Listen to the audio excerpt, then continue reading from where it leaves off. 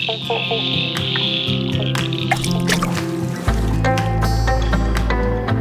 to the Glenelg Hopkins CMA Pondcast, a podcast giving you an insight to what happens behind the acronym GHCMA. Hi, I'm Liz Meacham. In this series, we're going to take a look at what a Catchment Management Authority does, a few of the projects we're delivering. We're going to meet some of the passionate people delivering those projects and hopefully along the way give you an insight to how we're protecting and enhancing the land, the waterways and the biodiversity of the Glenelg Hopkins region of southwest Victoria. In today's podcast, we're meeting Richard, the person responsible for integrating agriculture into a natural resource management authority.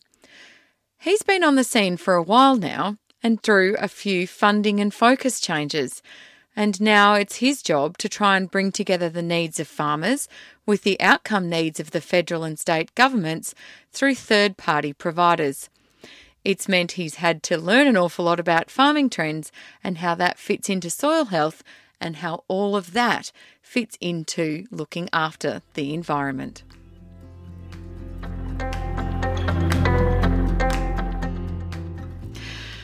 So, Richard, you're the Land Health Coordinator at the Glenelg Hopkins CMA. What does that actually mean you do? It's largely been around sustainable agriculture. So I try and see myself as the block between the bureaucracy and the people. So I take on all the bureaucracy and do as much as I can of the administration for particularly land care groups or farm production groups because they haven't got the time. I can carry that load. So you're the bit in the middle. Yes, I'm in the middle. Yeah, I don't want people to have to worry about all that administration. That's what I reckon my job is, the connection between the bucket, the money that the government makes available, and the community. So the funding has changed since you started 15 years ago, and the way soil is being viewed now has changed, hasn't it? So the federal government now funds a lot of your work that you do, and they're looking for an outcome that the CMA is delivering, aren't they? Yeah, so it's almost a private industry model. We apply for funding but we have to deliver, and if we don't deliver, we don't get paid, which is fair enough. Yes. So it actually puts a lot of pressure on us to continually improve, a lot of pressure to remain up to date with knowledge. And it's a bit of a challenge because we work with farmers who are holistic to high input conventional. And so in the good old days when we had Department of Primary Industry, I didn't actually have to understand all the farming systems. But now I have to know everything. It's good because it's really interesting to keep learning. Now, soil used to get a pretty bad rap in terms of natural resources. Yeah. It was not ever really considered part of what a CMA would do. So how does soil now fit in that?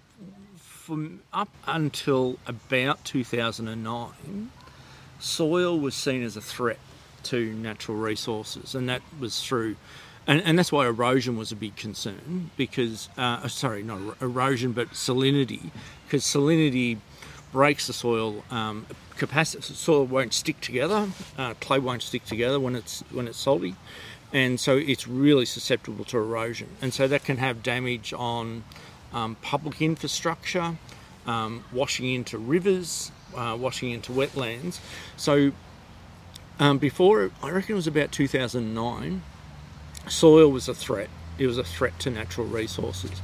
It took a lot of work by all the Victorian CMAs and also DSE at the time to put a case for soil as a natural resource. And the problem was, well, what's the benefit to natural? What's the public benefit? The view was that if we improve soil on private land, it benefited the landowner. So the landowner should be paying for that. But those benefits can be really difficult to see, and they can be very long term. So there's not always that incentive there for farmers who are, they've got to pay the bank, or they've got to buy the groceries, or pay the school fees, or they're thinking in the shorter term. So with your projects now, you are looking at soil in a very different way. So it's not just, like you said, it was a little bit about salinity and erosion, but now soil health now encompasses a lot more, like the pastures that are in there and increasing carbon and looking after the actual soils as a benefit as a natural resource now, isn't it? Now we appreciate that soils are alive. They're a living system, and they provide benefits, like, as you said, storing carbon, so sucking carbon out of the atmosphere and putting it into a long-term storage, but also fresh air, fresh water, all that is coming from the soil. So it's those ecosystem services are the public benefit. And that's the reasoning that we were able to put forward to Victorian government at that stage, saying, look, there's all these benefits to the community. It just looks better. People look at the countryside and feel good about being alive, because the soils is the best soil is the soil you can't see. It's under grass. And so that now means you work quite closely with farmers and in agriculture, because obviously a natural resource manager like the CMA has not often been seen as an ally of agriculture, but it is very much so now. That whole concept of you're either environmental or you're farming. The two are mutually exclusive. You're either into the conversation or you're into making money. And that's now changed. And that's really changed. Particularly some of the new ideas that are coming out with this whole regenerative farming concepts are really about, well, what's the best way we can do both? And all farmers are doing that. People get all hung up on this new term that's being thrown around of regenerative agriculture or even holistic management. In the end, all farmers want to see their land improving. They might have different ideas on how to get to that end goal, but it's in their interest, and they want to enjoy where they're living. They want to enjoy what they're doing. And so with the CMA being involved in agriculture and you being our buffer between the bureaucracy, how is the CMA delivering that? Is the CMA delivering it directly to farmers, or are we partnering with some third parties for farmers to get involved? Like, how would a farmer get involved with this kind of projects? I work with groups, so at a community level, farm production groups, or so they're not necessarily land. It might be a best wool, best lamb group, or better beef group, or I work with land care groups. At a higher level, we also partner with Westvic Dairy and do programs through them. Southern Farming Systems is actually our biggest partner now. It used to be Ag Victoria, but now Southern Farming Systems is, and also Agriculture Victoria. So one of our challenges for me is my job is still a whole lot of administration. The initiatives that we run or run through the CMA, they have to be farmer or have to be community initiatives, have to be community directed. Otherwise, it's just not relevant. And I've tried that. I've tried doing my own ideas, and they fall in a heap. So I'm really trying to tap in to what farmers, particularly, are wanting to achieve.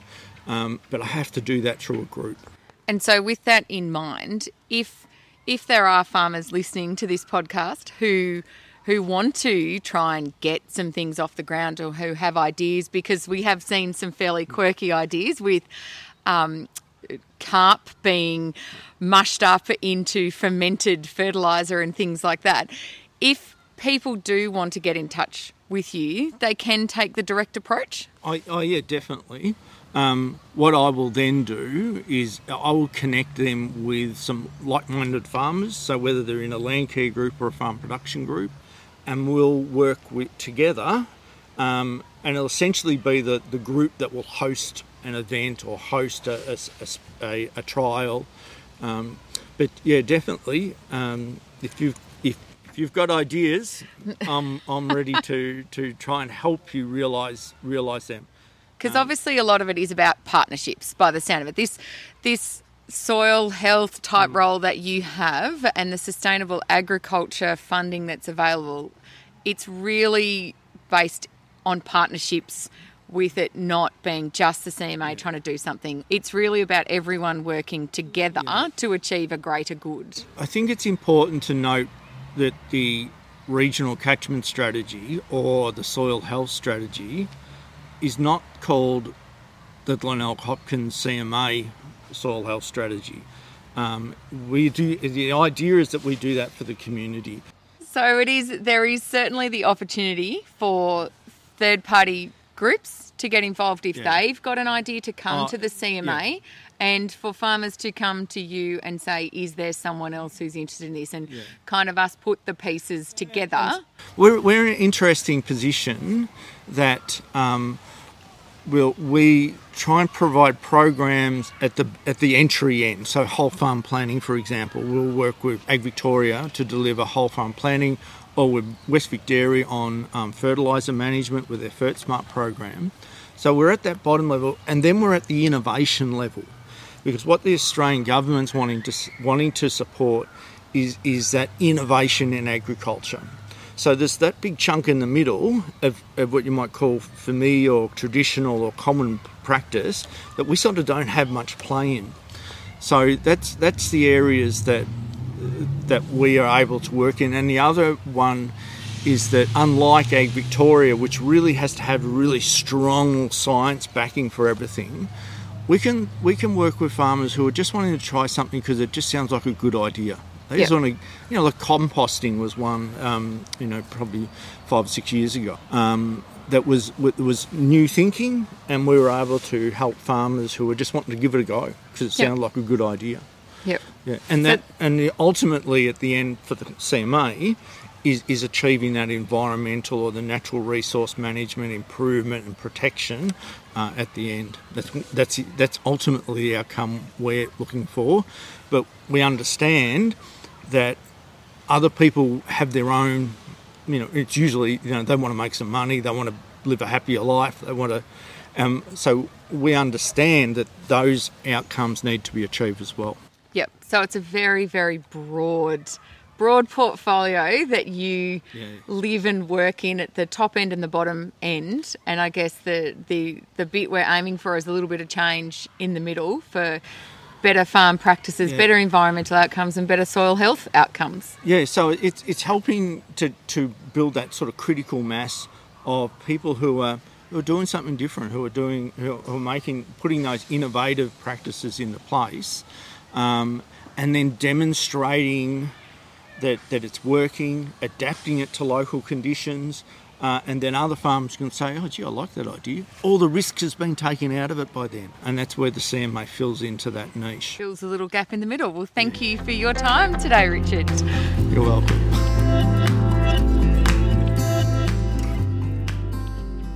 So if you'd like to learn some more about the Glenelg Hopkins CMA and see what projects we have on the go, what funding might be around and how you might get involved, there's a number of ways that you can find it out. You can check out our website at ghcma.vic.gov.au, or you can follow us on social media. We are Glenelg Hopkins CMA on Facebook and GHCMA on Instagram and Twitter. My thanks to Richard for his time today, sitting down and discussing how soil and agriculture fits into a CMA. The sustainable agriculture projects that Richard works on are funded through the Australian Government's National Landcare Program. Thanks for listening.